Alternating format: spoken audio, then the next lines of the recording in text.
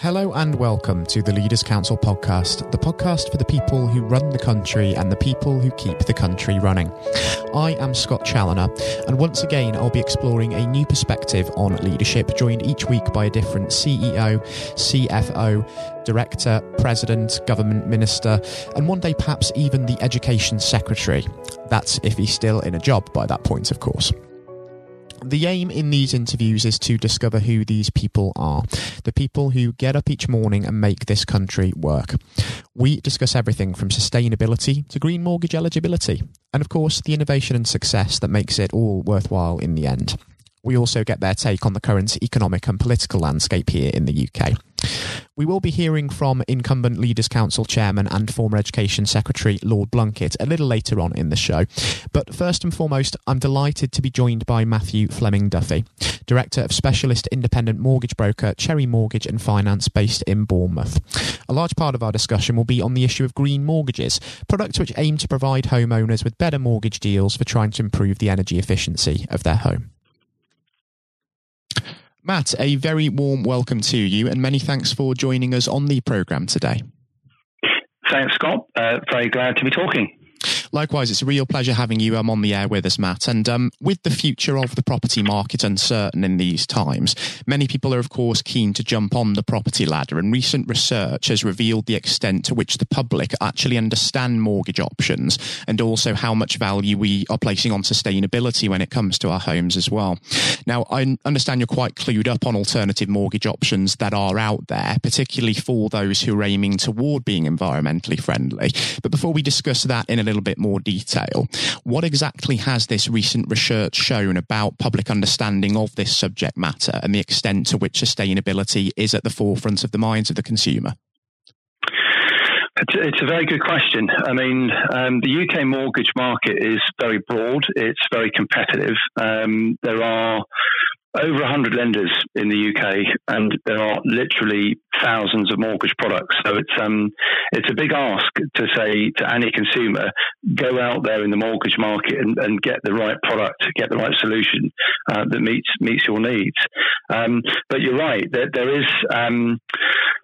there are large numbers of people that are actively sort of making efforts to help protect the environment, or indeed they've stated that they want to take steps to help protect the environment. Indeed, in our research, we found that over 50% of people surveyed said that they were always looking to make their homes more energy efficient.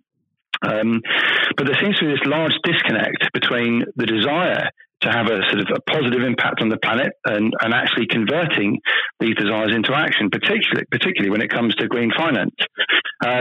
For example, only 16% of people who responded to our survey intend to apply for the government's Green Homes grant. So, yeah, it's this kind of marrying of the two aspects of home ownership, property purchase, the mortgage financing that comes along with it, and then the kind of the extra assessment that's required sometimes to work out what can I do to make my home more energy efficient and where is the funding for it. And of course, this September, we'll see the introduction of that exact scheme, the government's Green Home Grant. It offers homeowners, for those tuning into this, up to $5,000 in vouchers for implementing energy efficient measures into the home. And it's currently expected that over 600,000 homes in England will be able to take advantage of that, Matt. Am I right? Yeah, that's a government statistic that has been issued. Around 600,000 homes, I think, will be able to sort of take advantage of the scheme. But it's obviously going to only go so far. Not everyone's going to qualify for the scheme. But more importantly, and again, this is another sort of government stat, there are 17 million homes in the UK with an energy performance certificate below a band C. So that just means they are not energy efficient, quite simply. So again, the grant will go a certain way to kind of helping some people, but we still got this huge problem with old housing stock that needs to be retrofitted with energy efficient improvements. Green mortgages have been discussed in the UK for years, in the UK, more recently with, some sort of government incentives around developing green mortgage products. They've been around in the US for 25 years, this sort of type of financing, but we are yet to really see that kind of traction in the mortgage market in the UK with green finance options. It's developing. I think that this is key to for people to understand that certainly with the incentivization from the government under the Green Home Finance Innovation Fund, which of course was launched last year and awarded this year. I'm really waiting to see what Lloyds Banking Group, which is one of the successful bids for the fund. I'm waiting to see what sort of green mortgage they're going to come up with. You've got the Monmouthshire Building Society that are developing products now in a small area in terms of sort of green finance, but the market is lacking really. Like I say again, if you think there's 100 lenders, thousands of products, there's only one really kind of standout product, in my opinion, and that comes from the Saffron Building Society. Now, if you were remortgaging your home or buying a home up to 80% of the value of that property, the Saffron has a 2-year fixed rate at 1.47%. That in itself is a very, very competitive deal. But most importantly, if you improve the EPC rating for your home within 6 months by at least one band and to at least a band E, then that rate drops by 0.1%. That makes that deal 1.37%, which is pretty much the best 2-year fixed rate mortgage on the market at 80% loan to value. But you can hear the conditions that I'm sort of referring to here. If you're not looking for a 2-year fixed rate, or if you have a different loan to value, then that product is not the best product for you, or probably not the best product for you. There would be many, many other options. So it's lacking. The market is lacking with that sort of that broader brush approach, with more and more products that are starting to appear, but too slowly. And I suppose developing a sustainable mass market solution may prove to be difficult as well without significant funding from the government as well, considering the fact that for banks and building societies, there is the risk of revenue losses there as well.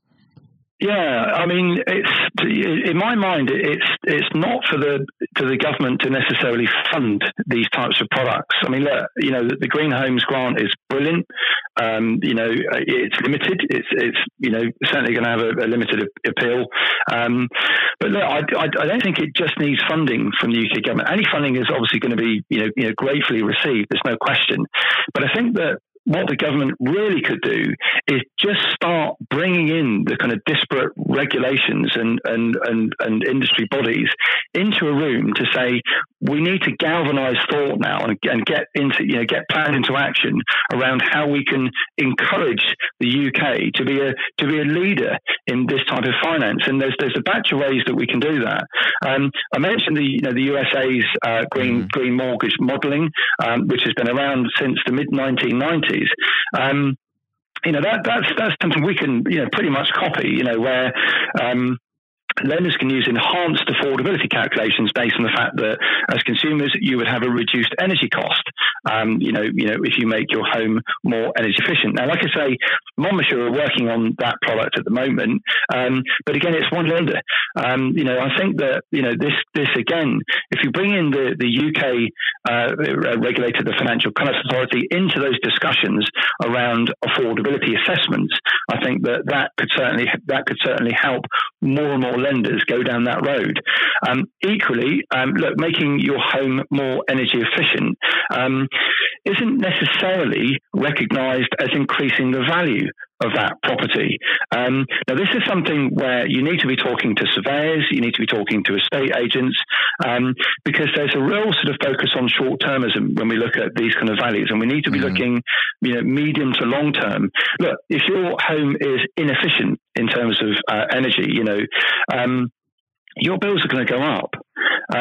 What kind of measures as a country are we going to start instilling in the future around penalising properties, for example, that aren't energy efficient? These sort of questions are going to be asked more and more as time goes on, as energy bills go up. And I think that is going to have a very direct impact on property prices. So to kind of engage with like I say, surveyors and estate agents to say, look, we need to start having this discussion. The Energy Performance Certificate, this EPC, does something to say, here is your rating, but it doesn't do anything more than that. It sort of says, this is where your house, your property is right now in terms of energy efficient, and this is what it could be if you spend money. But there isn't then this kind of, this related uplift in property values for the future, which I think, like I say, I think we should really sort of form into those conversations. Thirdly, and I think most importantly, there are capital requirements that mortgage lenders have got to fulfill when they lend, when they provide us as consumers, when they provide us with mortgages, they have to have money set aside. This is a good thing. This has obviously come about following the credit crunch, which is over a decade ago, where banks weren't shoring themselves up in case of problems. So banks now, if, for example, they're lending you £1 on a low-risk mortgage, they would have to set aside 30p in that pound, in a kind of a safe haven, so that if things go wrong, they've got their own capital reserves. Now, that capital requirement increases the riskier the mortgage transaction becomes. So a higher loan to value transaction would need a larger capital requirement. Now, my suggestion, and this of course needs full engagement with the Bank of England or the Prudential Regulation Authority, which is a division of the Bank of England, to say that with green mortgages, perhaps the capital requirements could be reduced. So where, for example, with a low risk mortgage, you would need to say, a bank would need to put away 30p in the pound. They may need to only put away 25 pence in the pound for a green mortgage. Now, that I think would then lead to a widespread repricing of mortgages, but it enables banks to offer incentives, better price products for people that are trying to help the kind of the green economy, that are trying to make their homes more efficient, and of course are contributing towards the government getting closer to its net zero emissions target, which is a very ambitious target, by the way. So I think that if you start sort of folding in those three mechanisms to regulatory discussions, I think what you'll find naturally then is that you have a far broader range of green finance products, green mortgages that are open to many, if not all, people that are seeking to go for a mortgage. In other words, if I buy a property, I can either take go to whoever, Barclays, Halifax, whichever bank lender you choose, and I can either have their standard products, or if I'm going to commit to make energy, efficiency measures, to my property, then I would naturally get, some sort of better priced rates, with all products. That in itself as a model loosely follows what Barclays are doing at the moment, but it only applies to new build homes. And in my mind, new build homes are not the problem. It's the older housing stock that's the problem. And the UK has got more than its fair share of wonderful, glorious older buildings, but of course they're just not energy efficient. And that's, of course, something which is certainly on the agenda to hopefully be resolved in future, you'd hope. You're absolutely right in saying that the UK became the first of the G7 nations to set itself that ambitious goal of net zero greenhouse gas emissions by 2050. And indeed, as part of that wider commitment, the government announced its green finance strategy back in July of last year and committed a £5 million fund to help the finance sector develop products such as green mortgages. But as you've said already, progress on the creation of such products is very slow. There's been little take-up by British mortgage lenders. But do we think that this green mortgage fund is going to have any significant impact on mortgage lending and consumer behaviour, considering everything that's gone on since last year with the new focus on sustainability through COVID-19? In short, no. I think any step is positive. I don't want to bash it. That's not in my personality. But it was a very, very small incentive for a very small number of providers to consider, developing products. Now, I said to you, Lloyds are one of the winners of that fund. The Monmouthshire Building Society were another, and then a new firm called Home Infrastructure Technology, I think, something like that. Where they're going to create a mechanism, not dissimilar to something like the Help to Buy scheme, where you can go to a central hub to find information, to link you up with builders and finance providers and sort of things like that. Now, that's my understanding of it. But of course, the information on how to kind of make your home more energy efficient is already there. The government's created, or the Department for BEIS, or Business Energy Industrial Strategy, has already produced a website called Simple Energy Advice. That's great. I urge people to go and have a look at that website. They're developing and encouraging people to register for, tradespeople to register for, the Trustmark, which of course is where they are setting industry standards for builders, for tradespeople to be registered to offer green home improvements. But going back to this, this innovation fund, but it was good to start talking around these kinds of products. But look, Saffron, for example, did not win. I don't know if they put a bid in even, but they certainly didn't win, any of the government funding. But they have produced a product, this retrofit mortgage product, that is absolutely market leading. So they did that without the sort of government incentivization for research on that product.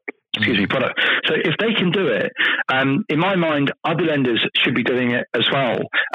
There are, some products that are out there. I mean, Nationwide and Newbury Building Societies, for example, are both offering, good deals for their existing customers when they want to borrow more money, if they want to increase their current mortgage, and the additional borrowing goes on a new deal, with those particular lenders. But again, very, very limited in terms of the sort of broader marketplace. We need this traction. We need this galvanization of different regulatory principles to say we need to encourage the market to go in a certain direction. I think there's never been a better time. For us to react to this in the UK, but certainly internationally, I think that we'll find that the public is far more supportive of a kind of a green recovery. Again, if I go back to our research, we had almost a third of people that responded say that this coronavirus pandemic has made them think more about their carbon footprint. Now, those things that you think are unrelated. What's my carbon footprint got to do with, a viral outbreak, a pandemic? So people are starting to think more holistically about where are we in the planet, in this evolutionary, kind of role that we have as human beings on planet Earth. What's my relationship with our development as a species, and what should we be doing as a whole to make sure that the future is protected for future generations? All of this, in my mind, and please, accept my apologies for kind of releasing my inner hippie with this, but this is all about sort of being that change that you want to see, and having a positive impact on our planet, and those are kind of overused, very soft phrases now, but it is, and I think people are very open to the idea of what can we do? What can we do as a society, as a country? How can the government help encourage banks and building societies to produce products to help me as a consumer start doing the right thing? It's I wouldn't say we're going through an existential crisis necessarily, but certainly it feels that way for a lot of people who have just taken stock and said, what's important? I had some very, very nice country walks with my sons at the point of the lockdown. We had more time to go for walks down the river. And just play with the kids, and things like that. People are talking about moving out of cities. I think if you look at Rightmove data, the kind of the website, property website, they had a huge number of hits at a certain point when the kind of stamp duty holiday was announced a little while ago. But interestingly, they said that there has been a huge shift in terms of what people are looking for when they're looking to buy homes. And there were far more searches from people looking to buy homes in the countryside or by the seaside, rather than looking to buy in cities and sort of moving into a city to work. To have to be close to your place of work now has become less important very, very quickly for a huge number of people. So all of this is sort of feeding into this psyche, the national psyche of what's important and what's it all about. And I suppose with it being a new product, there is just that air of unfamiliarity as well, which may be hampering the uptake of such products. Because while 83% of people don't actually know what a green mortgage in itself is, there is room for misconceptions surrounding green mortgages, which can damage the uptake. Yes. Yeah, absolutely. We had some quite funny results really from our research. We had I think 7% of people saying that they thought a green mortgage was for a home that had a green door, and even 4% said that green mortgages are only for vegans. I mean, ultimately there is no sort of formal definition of a green mortgage. We're dealing with that, I think, as a sort of start point. But ultimately, if we go back to basics and the things that, we should be talking about, and what the EU is talking about, and what the US has been talking about for 25 years, is this retrofit, this kind of taking a home that needs to be made more efficient. In terms of energy, it needs to be insulated. You need to talk about low carbon heating. It needs to be draft proof.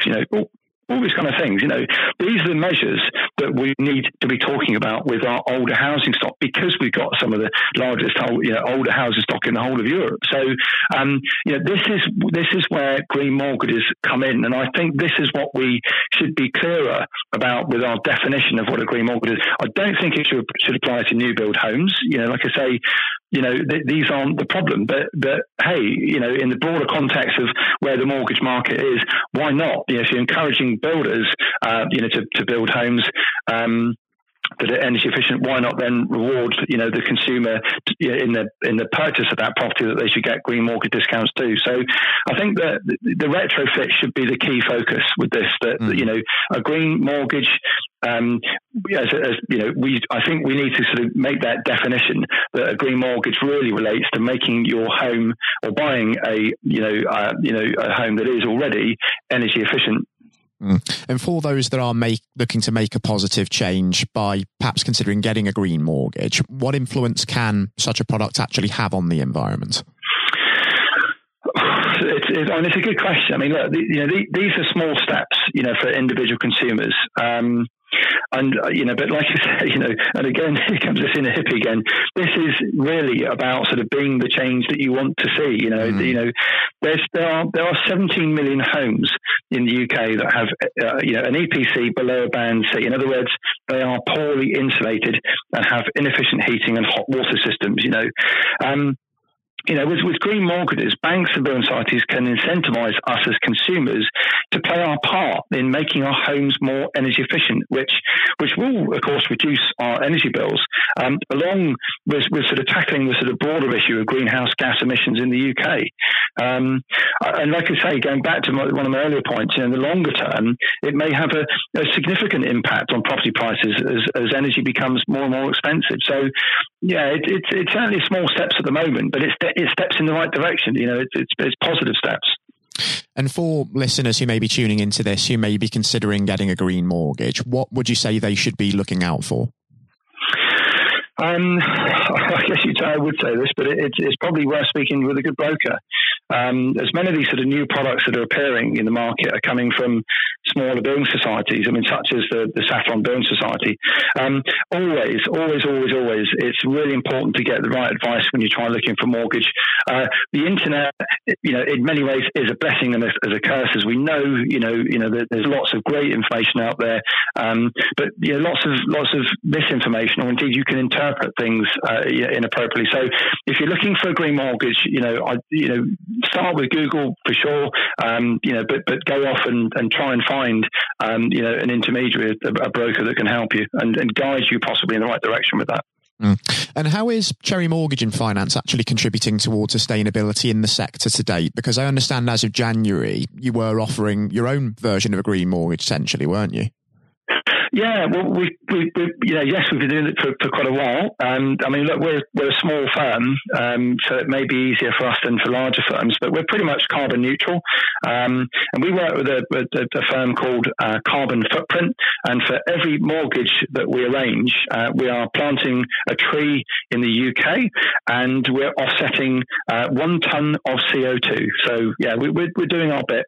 We've been doing it for over a year now. So yeah, we're fighting the good fight. And since part of the reason we're here as well is to discuss these issues within the context of leadership, what did it take from yourselves to sort of get that scheme off the ground? Well, like I say, we're a small firm. I think I was just sort of getting, we were getting frustrated with the lack of green mortgage products available. We wanted to start encouraging people, to start looking for this type of finance. But of course, where the products just aren't there, we had to we felt we wanted to fill that gap to say, look, we want to do something. We want to be involved in this step change towards a greener future, towards a more sustainable future.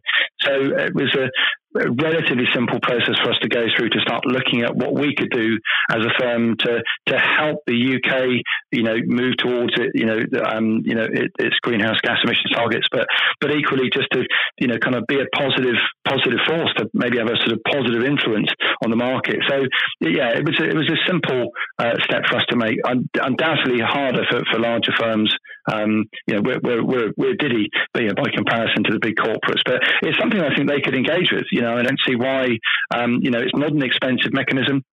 It's certainly something that I think, big corporates do engage with on a certain level. And like I say, our commitment is literally for every mortgage that we arrange, we're taking these measures. So I don't know. Maybe some of the banks copy what we're doing. That we're more than happy with that.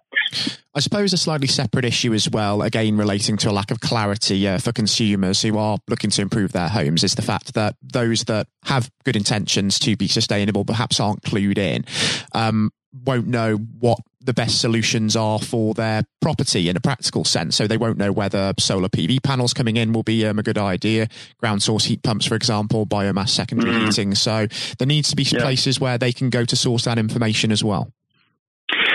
Yeah, absolutely. And I think this, the government website, Simple Energy Advice, is a great place to start. You can go through a process of starting to understand, what we can do as consumers, what energy measures, we could install ourselves. We're working with a local firm. In that we're, working with they're an energy consultancy firm. They go through a process of assessing a property. You're running an EPC, looking at the measures that could be installed to make the property more energy efficient. The kind of trusted trader, the kind of trust mark that's been offered by the government. These are great places to start going through this process of working out what you could do. But you're right. I mean, you start drifting in to energy efficient measures, and you just get lost. As a consumer, there are so many different options, so many things to consider, and some things may not stand the test of time. It's a real tricky one. I mean, we've had this idea of solar roof tiles. Elon Musk's firm. Producing solar roof tiles, I'm waiting to see those appear. To see what they're going to look like in terms of costing, and how much better they are than the kind of solar cells on the roof. But there are absolutely so many options that you need to consider as a consumer, and it is very difficult getting to that that kind of right place. But like I say, the government website. Simple Energy Advice is absolutely fine for starting that process, but there's, the Energy Savings Trust, amongst others, there's other places you can go for sure. It's a staggering statistic as well, isn't it, that 4% of those who sought out from mortgage advisors were advised about green mortgage products, according to your research. So there's further ignorance there within the market, and until that statistic improves, of course, we're not going to see the uptake in this that we're looking for. Yeah, I mean, again, the products aren't there. Broadly speaking, the products aren't there, so consumers aren't asking about them, and therefore, mortgage brokers, intermediaries, advisors generally are not then talking about green mortgages because, like I say, unless you're looking at, you go back to the saffron product, as intermediaries, we've got a duty of care. We've got a duty to provide a consumer with the best mortgage product that kind of meets their needs. And that ultimately comes down to price most of the time. So unless you're looking at an 80% loan to value remortgage and you're looking for a 2-year fixed rate where the saffron product would come up, and in the sort of realms of the conversation around that kind of product, it would be disclosed that, of course, there's an incentive to make your home more energy efficient. Outside of that, you'll be just sorely as a consumer looking to borrow money, X amount, whatever that figure is, and just getting the best deal that you can. Interestingly, we actually found within our research, I'm just going to refer back to this now.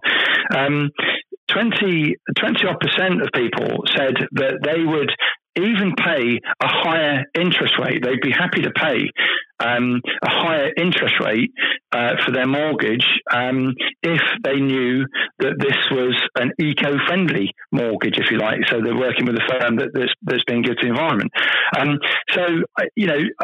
From a consumer perspective, people are more open to paying a premium, if you like, for green finance. But I don't think that's the way we should go from a governmental perspective. We need to be focused on getting consumers the kind of the best deals. Like I say, as an intermediary, we've got an absolute duty of care to find the best price deal for that consumer. So, I'm not surprised that the conversation isn't really being had around, green finance as an option because, broadly speaking, unless you're in that 80%, that sweet spot of 80%, then there'll be a whole batch of other mortgage products that will be far more competitive for most people. Completely understand where you're coming from that point of view. Before we do come to a close on the programme today, Matt, given the unprecedented challenge that we have all been facing over the last few months with the COVID-19 outbreak that we've mentioned already, I feel it would be remiss of me not to ask you just how Cherry Mortgage and Finance has fared over this period, because it's been a real testing time for all of us. Yeah, certainly at the sort of the point of lockdown, we went very, very quiet. There was this initial kind of response that we gave to our clients where we had mortgage applications already submitted, so in the pipeline, just trying to sort of manage expectations that things can't really be processed. So we went very quiet. The phone wasn't ringing very much. I wasn't getting many emails. Like I said, from a personal perspective, it was quite nice to sort of go out and have nice long country walks with my boys. Walking along the river near here, sort of things like that. I grew up in the 70s. It was very much like being in the 70s. You stepped outside, you didn't hear cars, you didn't really see aircraft flying above. It was odd, wasn't it? I think we all, felt that kind of sense that things were just very different and very odd. The moment the kind of lockdown easing started to sort of come into force, so, all the easing measures, sort of came into action. We started to see things picking up. First of all, people that had the pipeline, of their mortgage applications, being processed, started saying, "Great, I've heard lockdown's gone. When can I get my mortgage agreed? When can I get my offer?" And of course, again, we had to sort of go through this process of saying, "Well, yeah, but hold on. Of course, lenders have still got furloughed staff. They're working under safe working conditions, so people are working from home, so that makes things very slow. And of course, surveyors, it took a while to kind of get to the point where they were clear about how they could go and physically value a property, get a survey completed, again, under the sort of safe working conditions. And there was a huge backlog. So things started to pick up, through the kind of easing of the lockdown. And then, of course, along came this stamp duty holiday. And we've seen an explosion, in inquiries and people wanting to proceed with buying somewhere. You've got this then this kind of mix, haven't you, of people that have been in lockdown, for a couple of months and have now realised that we need a bigger garden, or we need a garden, or we need another bedroom, or some people have decided to go their separate ways in lockdown. I had an inquiry from a chap, actually. It's quite an amusing, a funny guy, actually. But of course, he's been living in lockdown with his mum and dad, and decided, so they've just got to get out. I need to go and buy my own place now. It's okay in normal times, living at home with mum and dad, but now I need to get out, I need, and buy my own place. So there's this sort of pent up desire, pent up, demand, if you like, to think about moving. And then, of course, you incentivize, that kind of that moving, that purchase of a bigger, better, or first property. So we've now become very, very busy with mortgage applications. I spoke to a solicitor just the other day who said that they thought they were around 2 or 3 times the volume of inquiries or cases that they had at this time last year. So their business volumes are up. But of course, we still have to temper that with the fact that, as they said, they've only got 60% of their staff working at the moment. So, it's a tricky market at the moment. There's a lot of activity, but of course, the kind of managing expectations at the moment is a big part of my role. But yeah, it certainly is very, very busy now. And would you say that there is anything that this experience of having to adjust to a new reality has taught you in your capacity as director? I think the ability to adapt has been very important. Look, we're small. We can change. We can adapt. We adapted very, very quickly. To kind of all working from home. Technology has come on leaps and bounds. We were lucky to already have a VoIP system, a voice over internet protocol, where we make telephone calls via the internet. So our people that we work with all able to sort of work from home. Of course, we've engaged with things like Zoom and Teams and had more Skype and WhatsApp calls. So I think it's just the ability to adapt. But I think the world has adapted. I think that humans have adapted very, very rapidly to this idea of change. In that, I really don't think we can go back to the way things were. In many, many ways, look, coronavirus, the scientists are still, learning about coronavirus and how much immunity we can create as humans, whether this vaccine is going to be effective, what comes next. This is now about discussions around the future. How are we going to operate as humans? And, getting back to this idea, of us as a small firm, it was very easy for us to, like I say, just switch operations to working from home. Lots of businesses, big businesses, are finding that they can do the same thing. And like I say, when I first sort of started working, if anyone said that they were going to be working from home, it was normally on a kind of Friday or Friday afternoon, and it was followed by a nod and a wink. By people sort of saying that they're working from home, but the ability to work from home these days is so much easier. It's very practical. You don't need to get in your car. You don't need to go through that rat race. You haven't got to fight traffic or squeeze yourself on the tube or on a bus to get to your place of work. You really can do your work from home, and I think we've embraced that. The human race has embraced that so much more so quickly because we've had to. So I think that we have adapted, very quickly as a small firm, but a lot of the big firms are doing the same thing. I keep seeing articles around these bigger firms. I think there's an article on BBC today even that said that there's a large number of big corporates that still aren't putting plans in place to get everybody back into the workplace. Is it needed going forward? It's certainly going to be interesting, isn't it, to see just how the workplace is looking and has changed by the end of the decade. Of course, this new decade has started very much with a bang, I think it's fair to say. And the office has changed, not just, of course, between, of course, now and the beginning of the year, but also over the last 10 years as well. So it's going to be very interesting to see just how much it can still change over the coming years. Absolutely. Before we do wrap things up on the programme today, Matthew, if we think slightly shorter term, what is next for you and for Cherry Mortgage and Finance over the course of the next year, particularly as we adjust to the challenges of the new normal that we're going to have to live under? Yeah, I think at the moment the key for us is to see what happens once the stamp duty holiday passes. There are countless newspaper articles and journalists that are sort of discussing the recession as a shock. That this is a really bad place for us to be in, and of course it is if you look at history and economics in that respect. This recession was to be expected. Unemployment, sadly, we're going to see a spike in unemployment, but all of the the Bank of England economists are sort of talking about this V-shaped or U-shaped recession.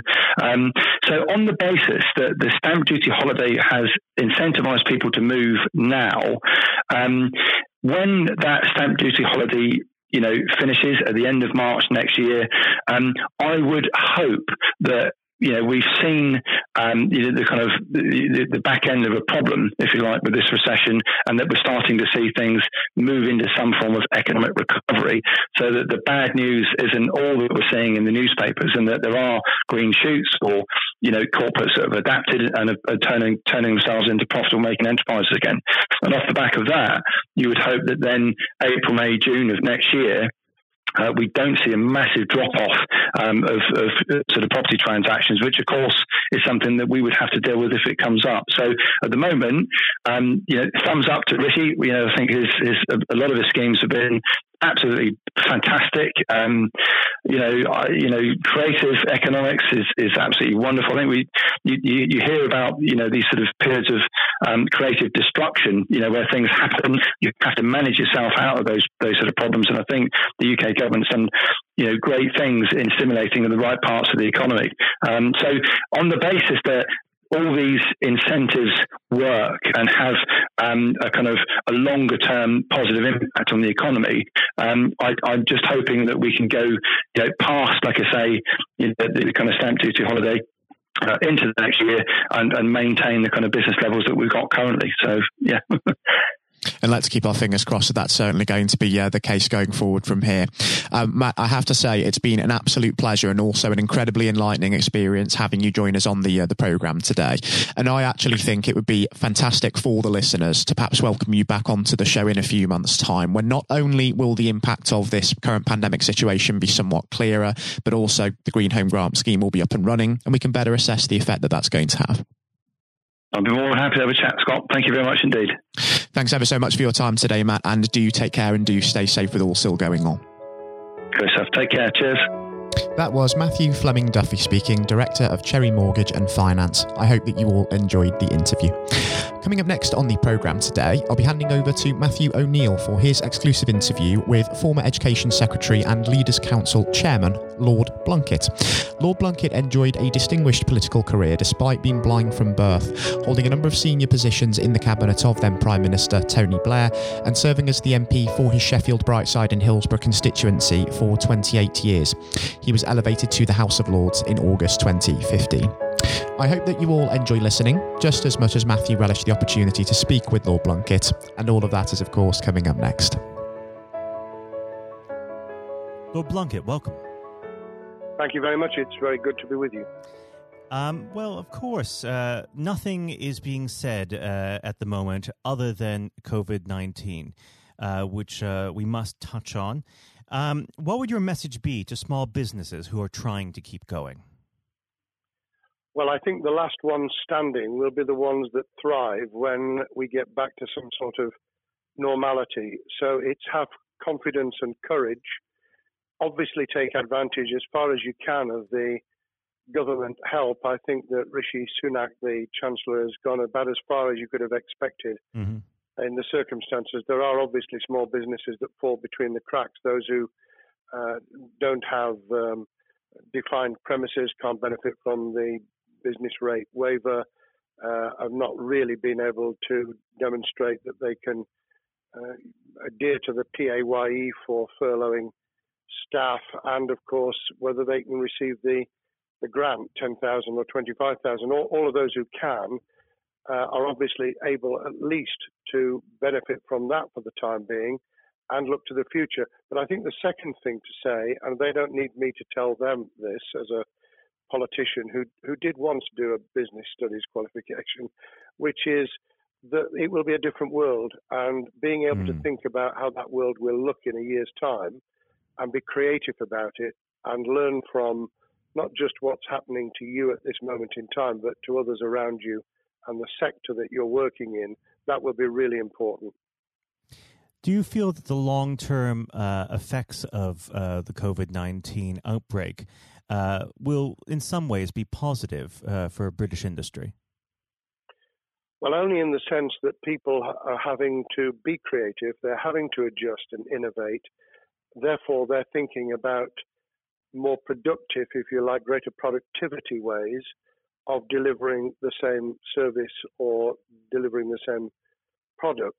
And in that sense, I think we'll have temporarily at least very much higher unemployment than we've become used to, but we'll probably have a burst of productivity, which will help with the recovery. Whether it will help with the inequity of the way in which our economy is imbalanced, both between services and productivity and the production of goods and services, I'm not sure. What we will need to try and do is to ensure that the geographic imbalance that exists is, as far as humanly possible, is dealt with by both the entrepreneurship and innovation from the bottom up and targeted government help, which will still be needed. And we are now in the throes of the kind of borrowing that we saw back in 2008 to save the banking and economic system. We're having to do that to save the whole of our productive business and commerce, and I think that will have to be sustained for some time. Do you feel that people will take a second look at global supply chains in the wake of this outbreak?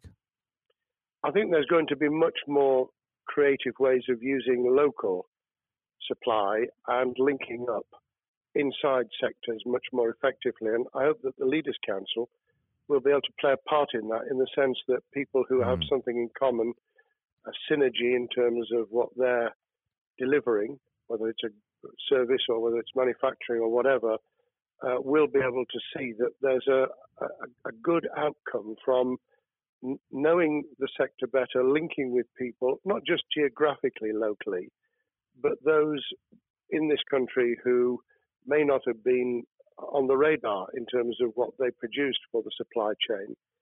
And, of course, ensuring, because there's quite a lot of fraud going on as we speak with people getting into cyber attacks, that they'll also take account of going into the cyber security side effectively as well. The more we are online, the more people who are working from home, the more vulnerable those businesses and their supply chain become. And that's something to think about as well. How important is strong leadership at the moment? Well, I actually think that it's brought to the fore leadership in a whole range of areas, from obviously government itself, and there's been ups and downs with the Prime Minister's severe illness, but all the way through the public and private sector, people have, to use the jargon, stepped up, and they've shown local, regional, national level the kind of leadership that Britain historically was very good at. Regrettably, we've not seen the same on the international scene for all kinds of reasons, but maybe we will in future. So I think out of this will come experience of people who have seen an opportunity to do good, as well as seen an opportunity to provide a good service or goods, including, for instance, shortages for the health and social care system, the food chain and the like, but also I think in terms of seeing the synergy between the private and the voluntary sector and using people's commitment to each other in a very positive way. I'm not sentimental about this. Things will revert. But actually I think there's a kind of moment of moral judgment of people feeling that they've got a role to play outside the immediate survival that they're engaged in, And if we can hang on to a little bit of that social responsibility, that will be a very positive outcome. Absolutely. Now, what's your broad view of how the government is responding to this? Are you broadly supportive of their measures? Well, it may surprise people to hear that I have been very supportive. Of course, there's been legitimate criticisms about the speed of response on protective equipment and on issues relating to testing. But my own view is very similar to the challenge that was made to the Prime Minister of Italy when people said, why didn't you close Italy down faster? And he said, a fortnight before we did it, I would have been considered to be a madman and nobody would have agreed to do it if I'd tried to move too quickly. And I think that's something that we need to reflect on here in the UK. We may have seen the signals elsewhere across the world and taken them more seriously at the time. Hindsight is a wonderful thing, but as someone who's had his life in the opposite political party to the present government, I think that with some hiccups and mistakes, they've not done a bad job in what has been incredibly difficult circumstances. And you're absolutely right. In a liberal democracy that we live in, it's very difficult for people to swallow orders given to them from government. Well, the UK and the US, and to some extent the Scandinavian countries, have a very different history and therefore interest in maintaining the freedom to decide and the persuasion and consent that's required. Those countries that have experienced one way or another totalitarianism over the last century have a slightly different way of coming at this. I don't want to exaggerate it, but I think that that's why getting the balance right of getting people to go along with what you want them to do in their interests as well as the nation as a whole is a sensible, proportional balance. And I think we now need to adjust to the coming out of the crisis gradually, readjusting to recovery in the same way. Now, something you've mentioned recently on this balance is the police overreach in the enforcement of the COVID-19 structures that have been put in place. What have they done right, and where have they gone too far? Well, I think that they were interpreting what was not necessarily as clear advice as it might have been for all kinds of reasons, because people were feeling their way. I think what's come out of it has been a demonstration by local police services in some parts of the country that they could get people to do what was needed without the heavy hand of drones overhead or people being told that they shouldn't be walking in the street, because this was all about self-isolation, not incarceration. It was about getting people not to pass the infection on to each other and therefore to provide distance rather than to make our lives a misery. Those police services that adopted that policing by consent and chivying people along did really well. Those who went over the top, I think, soon got a very substantial pushback. And one of the strengths of our democracy is that you could have that debate. People could say, I'm terribly sorry, we think the police force in our area has gone over the top. And that in itself is a constraint and a readjustment. That's another strength of living in a country where you can have opinions and express them without actually being thought to be a fool. Now, of course, the government has faced criticism that they were slow to react, and Boris Johnson wasn't present at the early COVID-19 COBRA meetings. Now, Number 10 has claimed that this is normal practice. The health secretary often chairs COBRA meetings related to health. Does this tally with your experience as a Secretary of State, or would you have expected the PM to be more hands-on during the initial stages? I think different prime ministers do have a very different style. And Boris's style, which I think will now be considerably adjusted, was very swashbuckling. In some senses, delegating is a good thing, as every leader of every business or public service knows.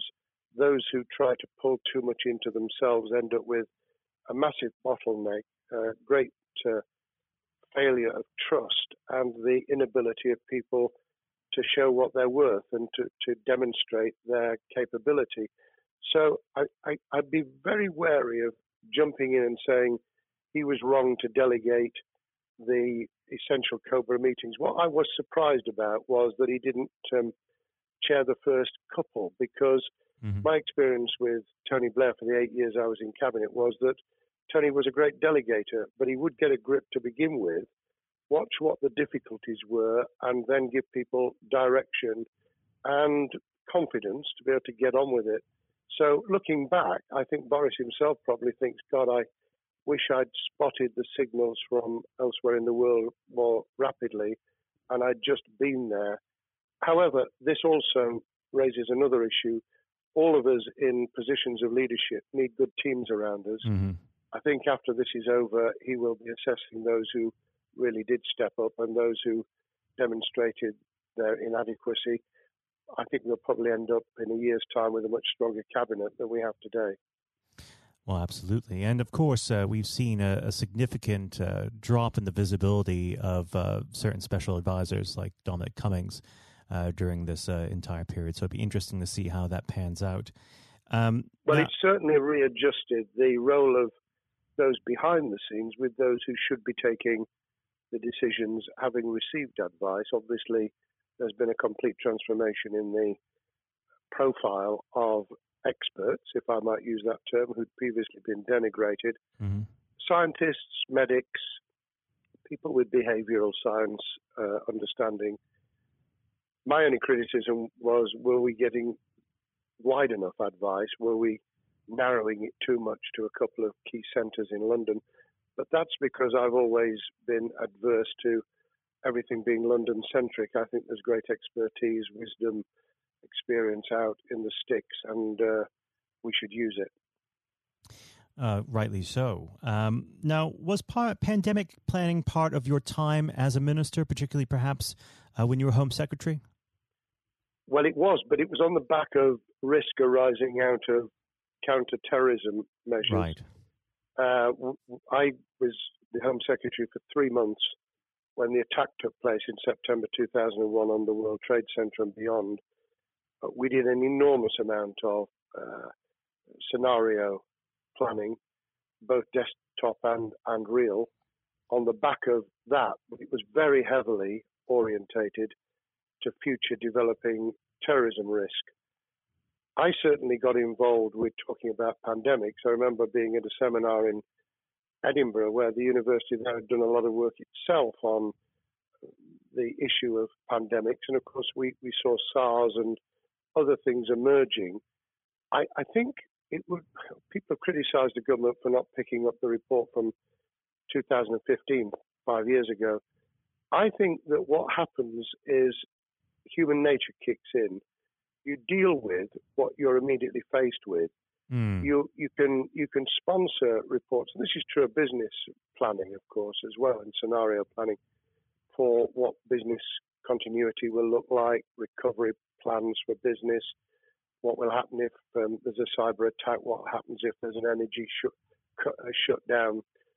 These kind of things you can look at, but you're immediately turning your eyes to what's in front of you. And had we picked up a bit more on the danger from Ebola and SARS and what have you in the past, then we might have said, what if something hits us in the developed nations that we don't have a vaccine for, that we can't immediately whisk up protective materials or equipment, or for that matter, medicines that help with recovery, all of which we now see are a danger. I think this will make an enormous difference to the planning for the years ahead. I hope it will be widened so that we don't just look at what's happened, but very rarely do you see something exactly repeat itself. Some of the circumstances will be, but others won't. So that's why I've put emphasis in what I talk about on looking at the other virus, the cyber attack scenario, which could be just as dangerous in a world of just-in-time provision. One of the miracles of the modern developed world, except for the very poor, has been the distribution of food. A lot of it on computerized, technologically advanced systems. if that were to come down, we'd be in real trouble. So I think we need to think those sort of scenarios as well. So have a full plan across both sectors, biological warfare, pandemics, and cyber warfare. Yes, and to do so on different levels. I think, again, thinking global but acting local, we need a lot more to think about what would happen if something took shape that actually broke down those national and global chains and how we would cope.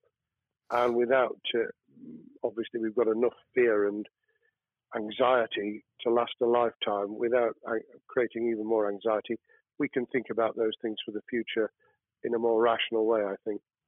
Now, aside from the physical threat of the virus, one of the things that people are vastly worried about is the effect on the economy, not just the national economy, but also the world economy.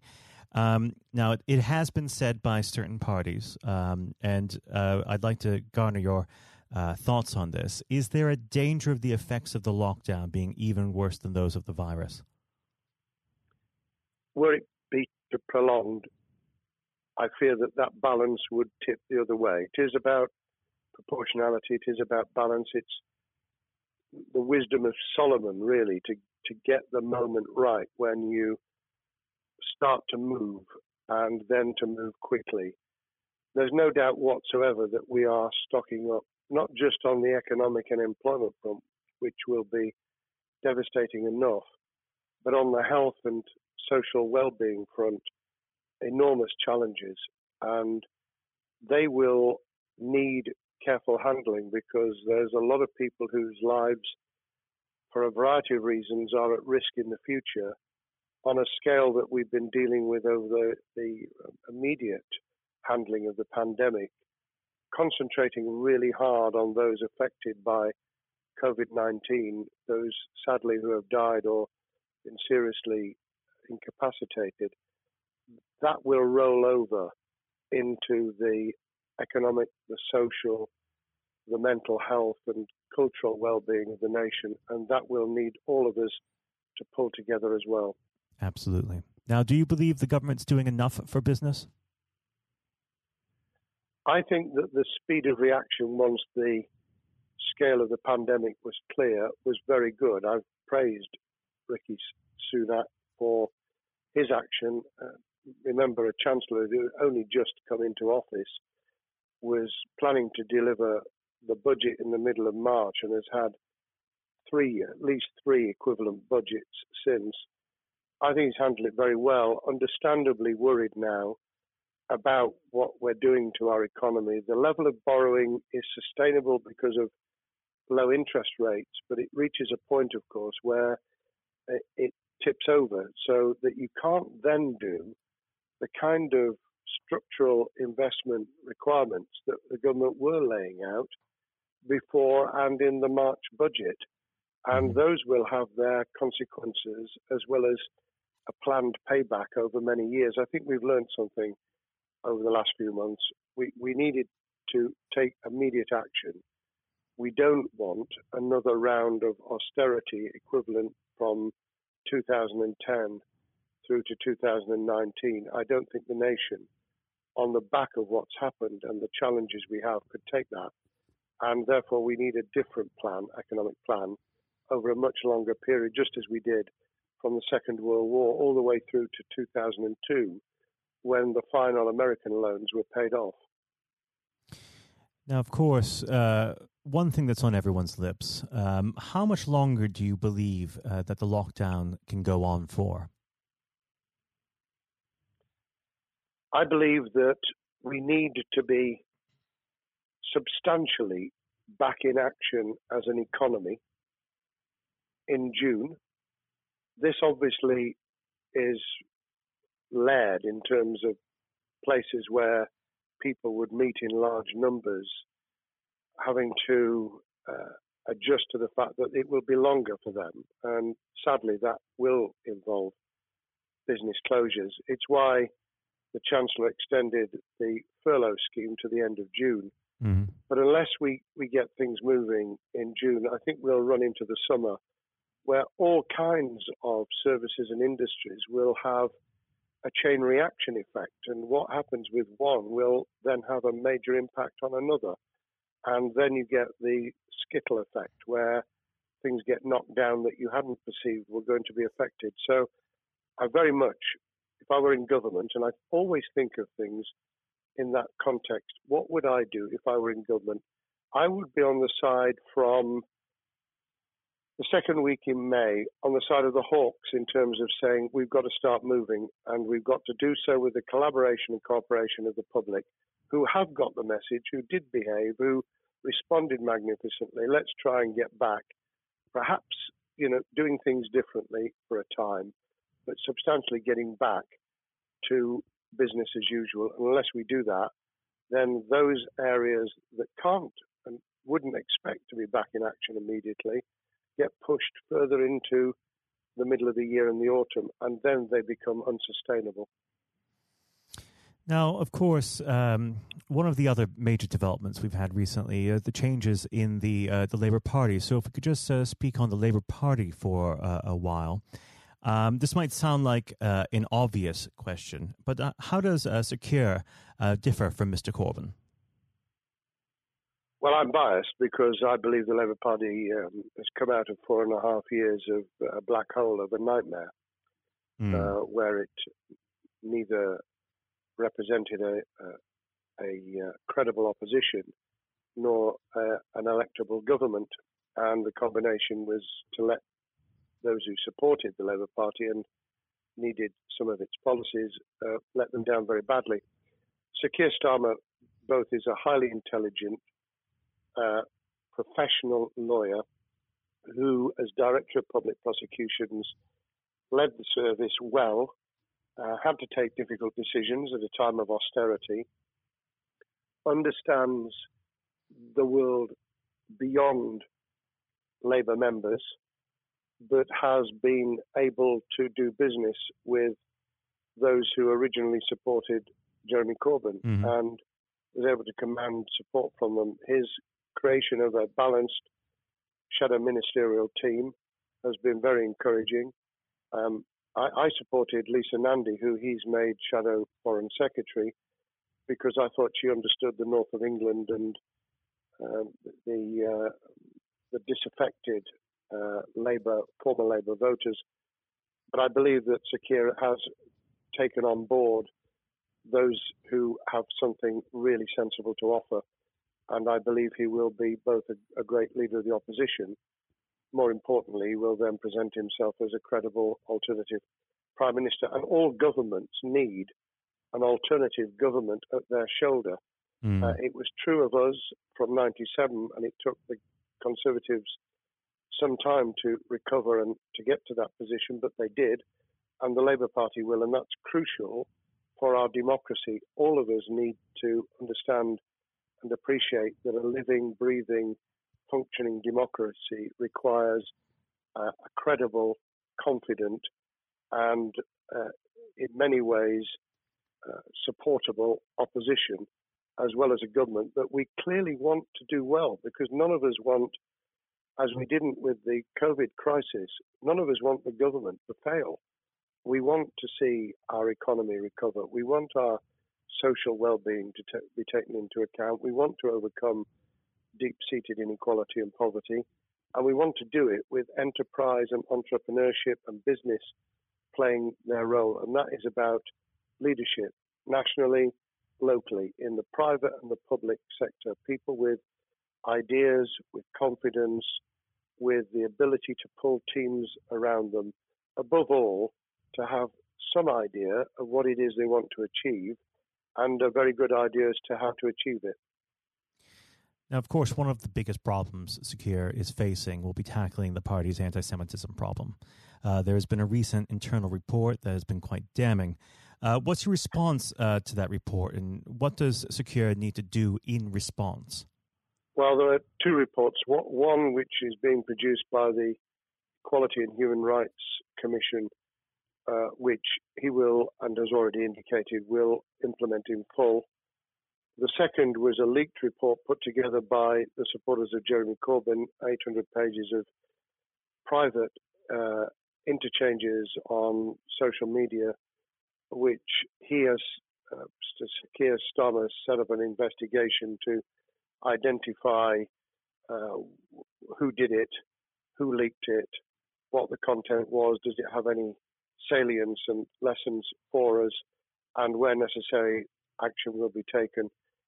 So I hope that as he moved very quickly to reassure the Jewish community, so he will be able to take the necessary steps to back up that reassurance with the kind of actions that says that this was a blight on a historic, great political party that all of us were ashamed of. We've been able to put that behind us and to move on to facing the future with confidence. What's the one key thing that Sir Keir needs to do to restore Labour as an election-winning party?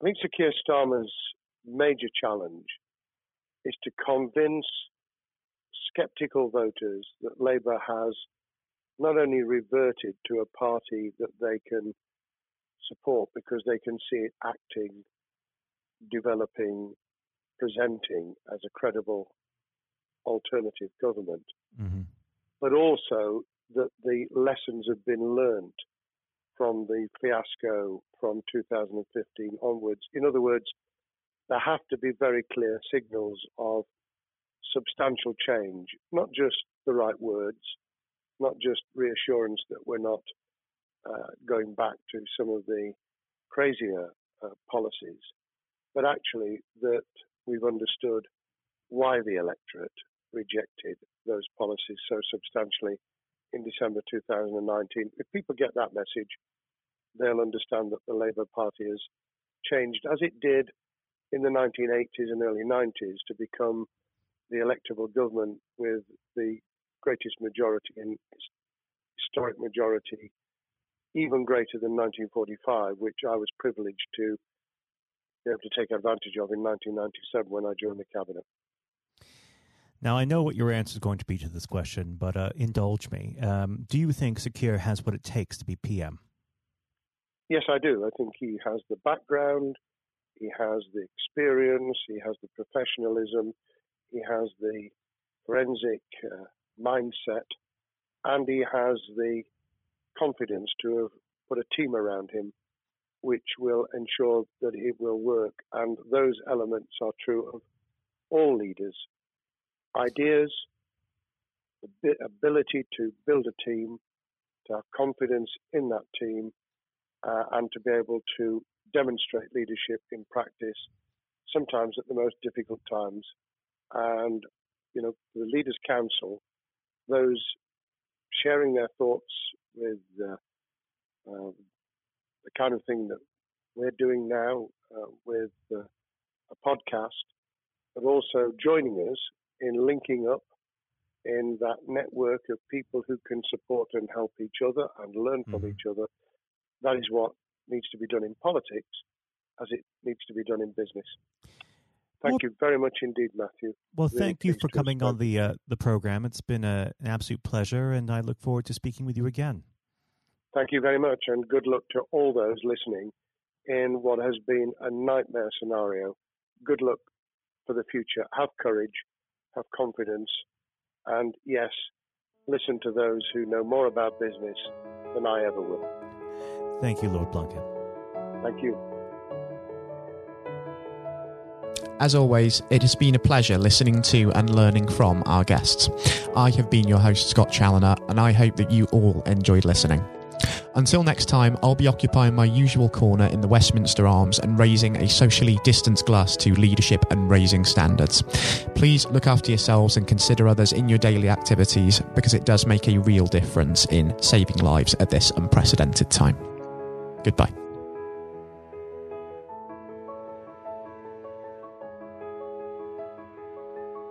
Thank you for listening to our podcast. You can find every episode on iTunes, YouTube, and Spotify.